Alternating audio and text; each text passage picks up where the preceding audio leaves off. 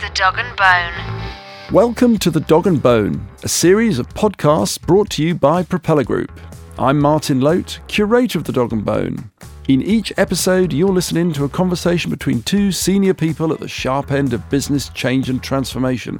With their permission, of course. Our two guests will chat and question each other as equals, exploring industry topics and stories from their careers. Hopefully they'll dig up some tasty morsels for us to chew on.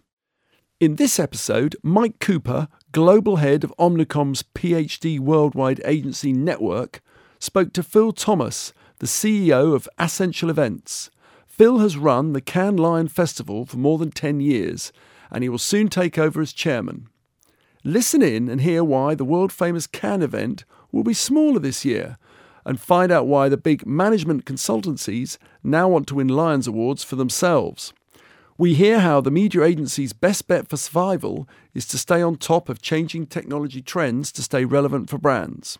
We also discover if Tim Berners-Lee likes to party and what claiming £400 for car parking on expenses really means. To kick off, Mike asked Phil about his new role. So, some exciting news today about you becoming the chairman of Cannes Lions. Is that the correct title, chairman of Cannes Lions? That is the correct title. So you're chairman and chief executive for Cannes Lions? No, not quite. So I'm chief executive of our Ascential Events division, which includes Cannes Lions, but there are lots of others. Yep. And I'm going to become chairman when Terry Savage leaves that post. What I found when I was running Cannes, because I was running Cannes for 10, 11 years or so as the CEO, and I had Terry Savage as a kind of partner. He was the chairman. And although I had executive responsibility, what I found really useful was to have somebody to bounce ideas off and talk about problems to. Yeah. Because Cannes Lions is a really specific kind of business, and there aren't many people who really understand the nuts and bolts of it. So it was very, very useful, that. And there's a managing director called Jose Papa who runs the business day to day. And my job will be, like Terry's was with me, to advise, talk, and work together on some of the problems that we've got. So it's just an advisory role, really, and I found it really useful when Terry was doing it for me. Yeah, so yeah. That's the plan. Okay, all right, sounds good. And what about you, Mike? So you've done well for yourself, haven't you? Global CEO of a major media agency. How did you get to that job? It was an administrative mistake, clearly. Well, I've worked in media since 1984. I started off in a full-service media agency, and I guess one of the big changes in my career was I went out to Asia in 1989 with Saatchi & Saatchi, who I worked for at the time. I think because I was in Asia relatively early in relation to most people, before things had really kind of taken off and before China had become the media powerhouse that it is today. I suppose I was kind of, just by fortune, fast-tracked, really. And I had some great adventures there, like setting up the first media agency, and in fact the first foreign advertising agency joint venture in China, which was in 1990 or 1991. So I was a sort of, fresh-faced 20-something-year-old sort of going up and wandering around China. And I honestly do believe that, giving young people responsibility is a great idea because you're not afraid of making mistakes. And I think if somebody had given that task to me later on in my career, I'd have been terrified, and I'd probably made loads of really big mistakes, whereas my sort of naivety kind of carried me through on something like that. So I worked for Saatchi's for a number of years. I worked in television for a couple of years, and I started working for Omnicom 21 years ago as the first employee of OMD, believe it or not. And then 11 years ago, I came back to the UK to run PhD Worldwide. What is changing at Cannes in 2018? Because, we've read that there are going to be a number of changes with the festival this year. So what's going to be different? Well, if we go back to why we're changing some things, so we had a nice surprise during the festival last year when Publicis, which is one of our biggest customers, decided to take a year off from the festival, in fact, from all events and all award shows. So that caused a bit of consternation. I think what that did was it allowed some other people to come and make some comments about how they felt the festival needs to be in the future. So we did a huge piece of work. We talked to lots of people in the industry, and that included clients as well as agencies. And a number of things came through. And I think you could basically boil them down to, firstly, it's very, very long. And the problem with it being long is it's really expensive.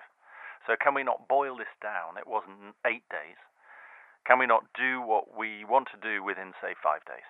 Because it's not just the cost of being there, it's the hotels, it's everything else. So that was the first big thing. So we're doing it in 5 days instead of 8, which is quite a big deal. The second thing they said was there are lots of, and you'll laugh about this, there's lots of categories to enter into the Lions. So there are too many opportunities to enter, and that's causing us real pain because it gets really expensive. So we've cut the number of categories massively. By about 130 categories have come out of the festival. So what we hope is going to be more streamlined, tighter, harder to win a Lion, just some of the things that people wanted us to do. There are certain things we can't do. We're not going to leave Cannes. It's a pricey city. We don't have that much influence over the city, although we have got deals with restaurants, etc. So we're trying to make it easier and more affordable for people to come. Yeah. I mean, do you get a lot of pressure from some of the agencies just about the increasing domination of media companies there? Because companies like Google, Facebook, this last year the consultancies were very much in evidence. I mean, do the creative agencies feel to a certain extent that they're getting kind of like a bit sidelined in Cannes? Yeah, they do. I mean, the history of it is that it was very much a creative... Well, it started off as a production event, actually. It was for production companies. Then the agencies came along. The production companies got really fed up about that.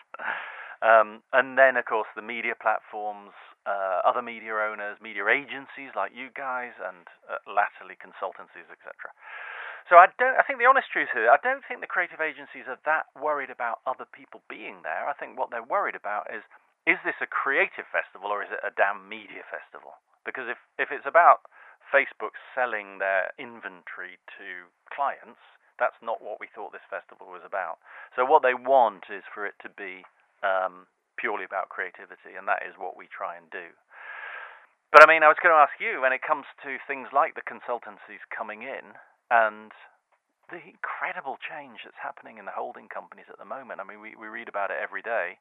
The changing agency model, where media fits into that, where the consultancies fit into that.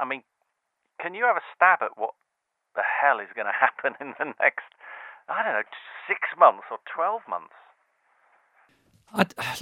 First of all, I do honestly think that there is always going to be a need for people to manage clients' communications. Okay, there's always going to be, whether that's a media agency or something else. I do, it's private view, but I do wonder if the consultancies will look at what we do and just decide that it's too intricate and too work intensive and too complicated to be something that they really want to dabble in, quite honestly, as they get to know it better.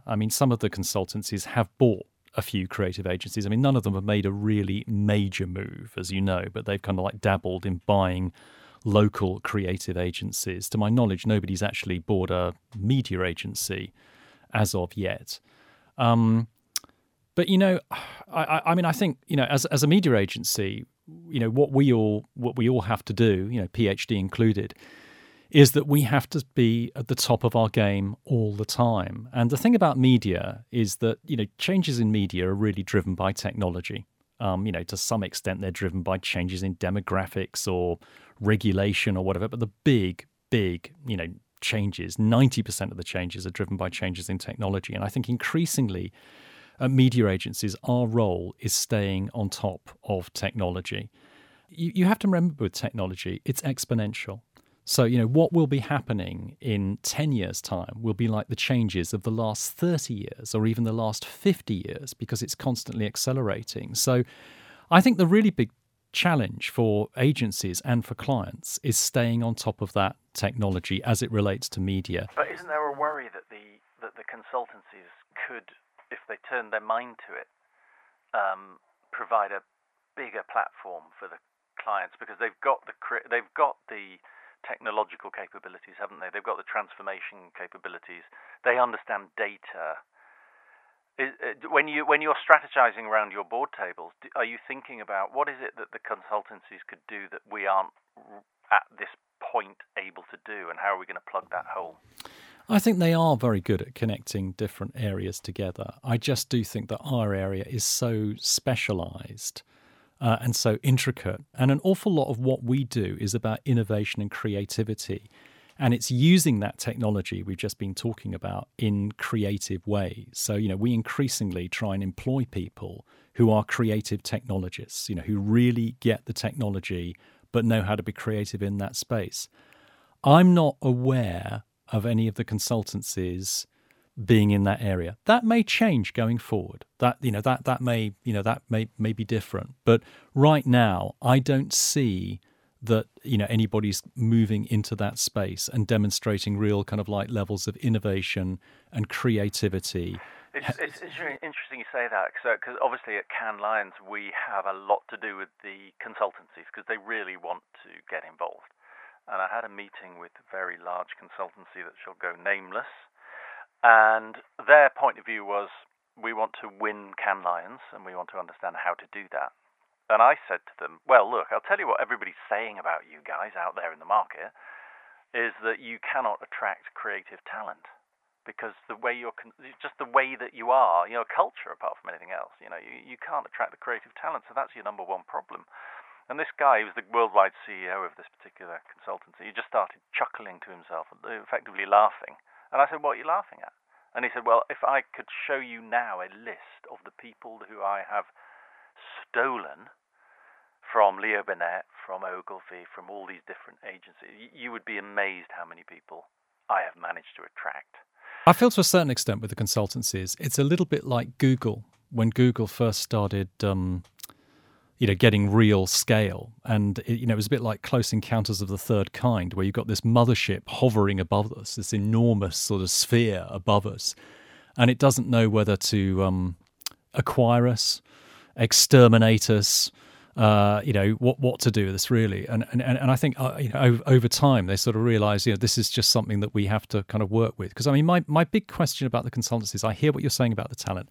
Can you create the environment in which these people will thrive? Can you do that? Because that's not particularly easy. And people, not creative agencies, but creative agencies are incredibly good at doing that. And, I wouldn't take anything away from them some of the work that you see at Cannes every year is just amazing. There's so much incredible, inspirational work that takes place. So, look, it may change going forward, but I don't think we're anywhere close to it yet. But, as we know, these things can change very, very rapidly. I was going to ask you, what sort of value do you think agencies and clients really put on awards these days? Do you think that's diminished at all, or do you think it's just as important as it's ever been? I think it depends on the client. So I think all agencies value it, but it depends a little bit on the client. But I think the way to answer that is to say not so much what's the value of an award, but what is the value of creativity. Because a lot of clients have come to the conclusion that the more creative they are, the more value they can build for their businesses. And they've actually done the research. McDonald's did an amazing piece of research where they measured the return on investment of lion-winning work versus non-lion-winning work, and the lion-winning work was 54% more effective than the non-lion-winning work. So it's a question of, does creativity, is it likely to improve my effectiveness? Now, most clients strongly believe that it does. So then the question is, okay, well, how do we measure it? How do we measure if we're any good? And how do we get better? And I think that's where awards come in. So the first point is we can measure it because we can see whether we're winning awards, so whether our peers are thinking we're any good. And we can get better because we can see the other award-winning work. Now, when you lay on top of that things like talent retention, so particularly on the agency side, people like working for agencies that win Lions. To a certain extent, new business. People have told me many, many times, the more Lions you've got, the more new business you get. It kind of builds up to a picture of a certain amount of value, which we think is still true. Of course, there are clients who don't care, but there actually aren't that many because it's such a big deal to win it. Even as an individual client, it's a big thing to win. And people like to be told they're good at their job and they like to win on a world stage. So I think it's still special. But I mean, I'd ask you, I mean, you're You are my customer, Mike. You are my customer. So you tell me, I mean, do you value the awards? Do you value the Lions? I value the awards immensely, and I think you're right in what you're saying. Some, they matter to some clients more than others. I think to high quality clients, they matter an awful lot. And clients, in my experience, get extremely, excited and motivated at the idea of winning awards, and they come along to Cannes and they'll, come up on the stage. I think it's very, very important. I mean, they're delighted and they're honoured to win. I mean, they are the Oscars of our business. For an agency like PhD, they are particularly important because it authenticates the strategic and therefore creative approach that we're taking with a given piece of communication. So it's an incredible kind of like endorsement of everything coming together and working well. I must say, I mean, I was the president of the media jury at Cannes in 2017, as you know. And the one thing that did my brief to the jury was, what we're really looking for this year is work that encompasses kind of like data, creativity, and a great strategy. I'm looking for work that combines those three things. So I was slightly disappointed when I kind of like realised that there were only about 2 or 3 cases that really and one of them nearly won the Grand Prix, that all kind of like combined those things together. And I do. You were mentioning data in the context of the consultancies earlier on. I do sort of worry a little bit that there is this sort of rush towards data in our business, which is obviously very, very important. But, some of the kind of like skill sets that we have get slightly left behind in that process. I mean, right now, I'm told that only 0.5% of data is really kind of like used in any meaningful kind of way. And, data's been likened, use of data has been likened to teenage sex in that it's something that everybody talks about, everybody thinks everybody else is doing. So everybody says they're doing it. But in reality, there's some really big advertisers, without naming names, that don't really seem to have a cohesive of data strategy. I mean, are you feeling that at Cannes? We launched the Creative Data Lions at Cannes about 4 years ago, I think it was, slightly ahead of the curve, thinking that it was about the right time. And yes, there have been some great winners in that particular Lion, but really, it's a little bit like media. I don't think the media lions, the vast majority of the entries are not what you, as a media professional, would consider top-line media. It's dominated by great ideas, and I think it's the same. It's the same with data. So look, I thought the one example at Cannes last year which really stood out for me was the Snickers campaign from Australia, where depending on the anger level of the internet, they changed the price of a Snickers bar. It became kind of like cheaper when people were angry because it's that whole strategy of you're not you when you're angry.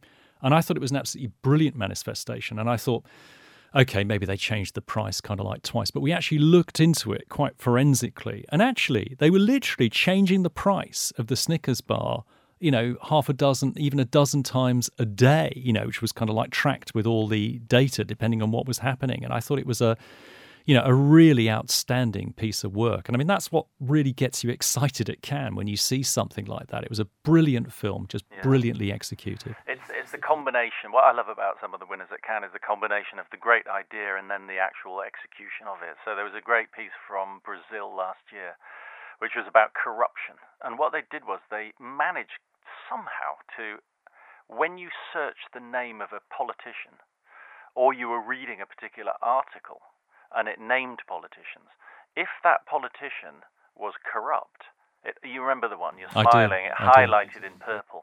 So your whole page of your website was highlighted in purple with the ones who are effectively corrupt.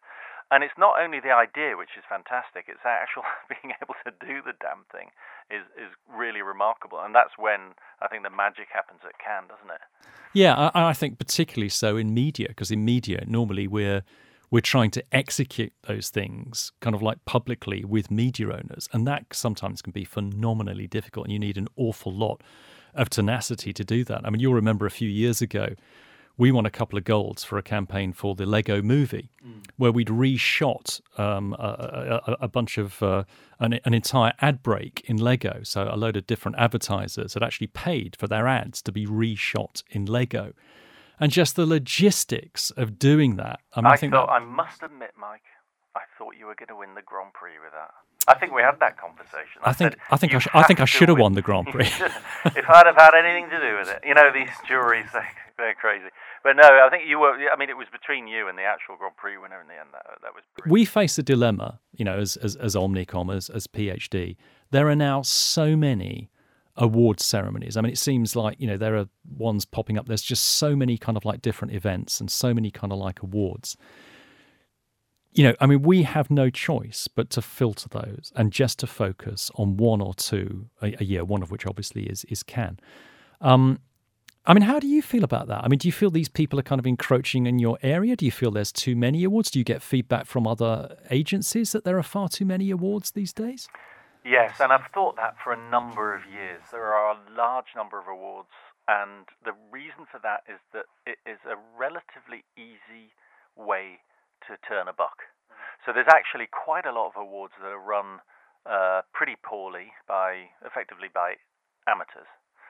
And there's been a proliferation over the last few years for various reasons that are probably too detailed to go into now. But I do think there are way too many awards.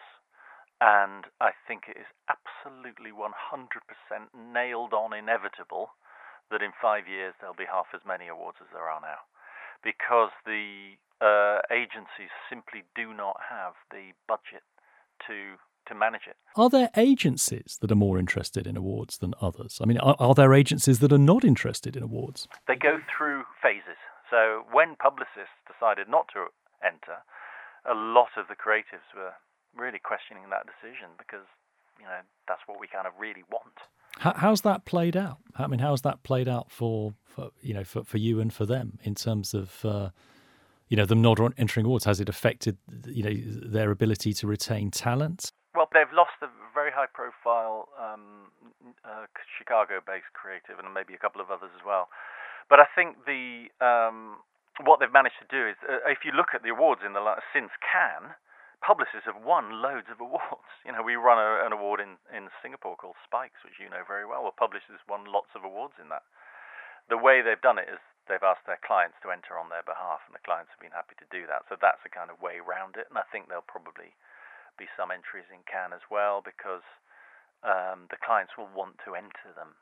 But I think as we draw to a close, I think we're drawing to a close, aren't we?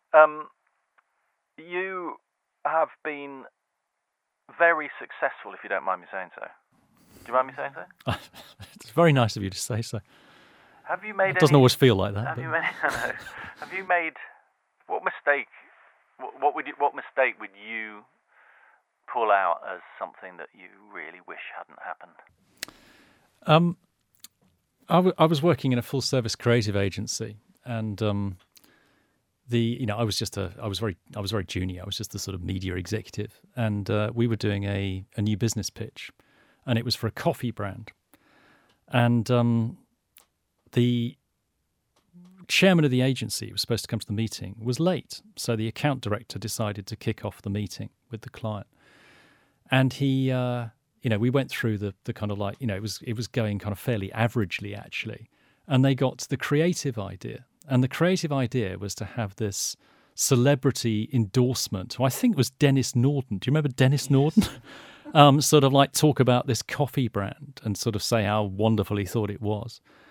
And for some reason, the client absolutely fell in love with this idea. He just thought it was the most brilliant thing ever. And at this moment, in walked the chairman of the agency, who was slightly worse for wear. And he walked in and he heard this at the time, and he just said, the client was saying, do you really think you could get Dennis Norden to do this? Would he really do this? And the chairman said, he's a personal friend of mine. He'll do it. He'll do it for nothing. And the client was kind of like absolutely delighted, thought this was absolutely kind of like brilliant and marvellous and, fantastic. And pretty much sort of said, well, if you can do that, you can have the business on the spot. I'll cancel the other pitch meetings that I've got with the other agencies. And the chairman of the agency sort of turned to me as the media assistant and said, "Look, go away and make it happen." So he didn't know Dennis. He didn't Norden, know did Dennis Norden at all. But and to be honest, I have to slightly disappoint you because I can't remember what we kind of like did in the end. But we didn't get Dennis Norden. He didn't agree to do it, and at any price. And we won the piece of business on the day and lost the same piece of business later on that day. So I'm the piece of advice that would come out: be careful where you sit in a meeting, because if you're in direct line sight of a kind of like a chairman, going through that sort of... Well, there's a whole other podcast about meeting etiquette. I remember an old CEO of mine once said, "Dear boy, the finest meetings are the ones you leave with nothing against your name that you have to do." Oh, that's perfect. That sounds like 1980s sort of advertising agency thinking to me. Yeah. Quite honestly. I'll tell you about the worst cock-up I ever did. So, setting the scene, I ran a magazine called FHM. Have you heard of it? It's a men's magazine. It's dead now, actually. There was a journalist on the magazine whose job it was to go and effectively live the life that the readers wished that they could live. And he did all sorts of things. And once I was signing some expenses, and his expenses had car parking, £400. So I called up the editor, and I'd only just got the job as the publisher, and I said, "How is this guy spending £400 on car parking? It's absolutely ridiculous." And the editor said, "Don't you realise you don't know what car parking is, do you?" And I said, "No." And he said, "Well, that's what we put down for cocaine, because we can't put cocaine down, can we? We have to put car parking." I just signed the expenses. So rather naively, I signed the expenses. Anyway, a few years later, I told that anecdote at a conference, right, at a work conference that I thought was just work colleagues. Told that anecdote. One of the people listening to the anecdote fell out with the company, got fired, and became aggressive towards the company. And I got a call one day from the company secretary saying, "Phil, there's an AGM of the company coming up soon, and we've been told that somebody's going to ask the question of the chairman, do you use your shareholders' money to pay for cocaine for your journalists? And they are citing a story that you told at a conference once, and now you have to tell me whether that's true or not." And what I learned from that moment was, leave a long time before you start telling those kind of anecdotes. You see, I can tell it now because it really, really doesn't matter. But at the time, bloody hell, it was a serious thing. Okay, so do you have a particularly inspiring moment of your career? I mean, having been at Cannes for all these years, the amazing kind of like people that you've dealt with, you must have some amazing anecdotes and experiences under your belt. Yeah, I don't know if it's about Cannes. I remember once I was running a business in Australia, and we had a motocross magazine, a motorbike magazine, and they came to present to the board, and I remember the CEO of the UK parent company was down, and the publisher and editor were presenting their magazine, and they presented it with such passion and such belief. They just loved it. And they said, "And we're going to finish the year $47 in profit." And the publishers, the CEO said, "I'm really sorry, I think you've got that wrong. You mean 47,000 or 470,000, or you obviously don't mean $47. And they said, "No, we mean $47. And they were so proud and so passionate that what I realized then was it's actually not about the size of a business or anything like that. It's about, are you doing something you love? And I found that really inspiring. It did not get them down that they only made $47. They were proud. Until they'd been acquired by somebody else. How about you? And I'm not just saying this because you're here, but I think if there's, I've been very lucky. I've had all sorts of great experiences. But if there's one moment, I think introducing Sir Tim Berners-Lee at Cannes in front of 3,000 people with a live TV feed. He'd never been to Cannes before. He was a delightful man to spend time with and to hang out with him for a few days. But I mean, but the thing for me that sort of made it quite powerful, the inventor of the World Wide Web probably the only person that I've ever met who will still be famous in 300 years' time, or his name will be remembered in 300 years' time or 500 years' time as the man who invented the World Wide Web. That was pretty cool. Yeah. I enjoyed that. Yeah, so I remember you when you told me that you got him. I was absolutely starstruck. Yeah, I don't think you introduced me to him actually in Cannes. It was a bit of a letdown. Yeah, I'm sorry about that. We obviously didn't go to the same parties. He wasn't a big party goer. We discovered. No. That's you probably all the parties. We were kind of having cocoa in his room or something. Well, look, thanks, Mike. Thank you, Phil. Thoroughly enjoyable as ever. Yeah, and congratulations again, Chairman Phil. Thank you very much. See you soon. Bye. Thanks for joining us on The Dog and Bone. Please subscribe to the podcast, and if you have any questions or suggestions, do get in touch via our website, dogandbone.dog, or send us an email at woof@dogandbone.dog.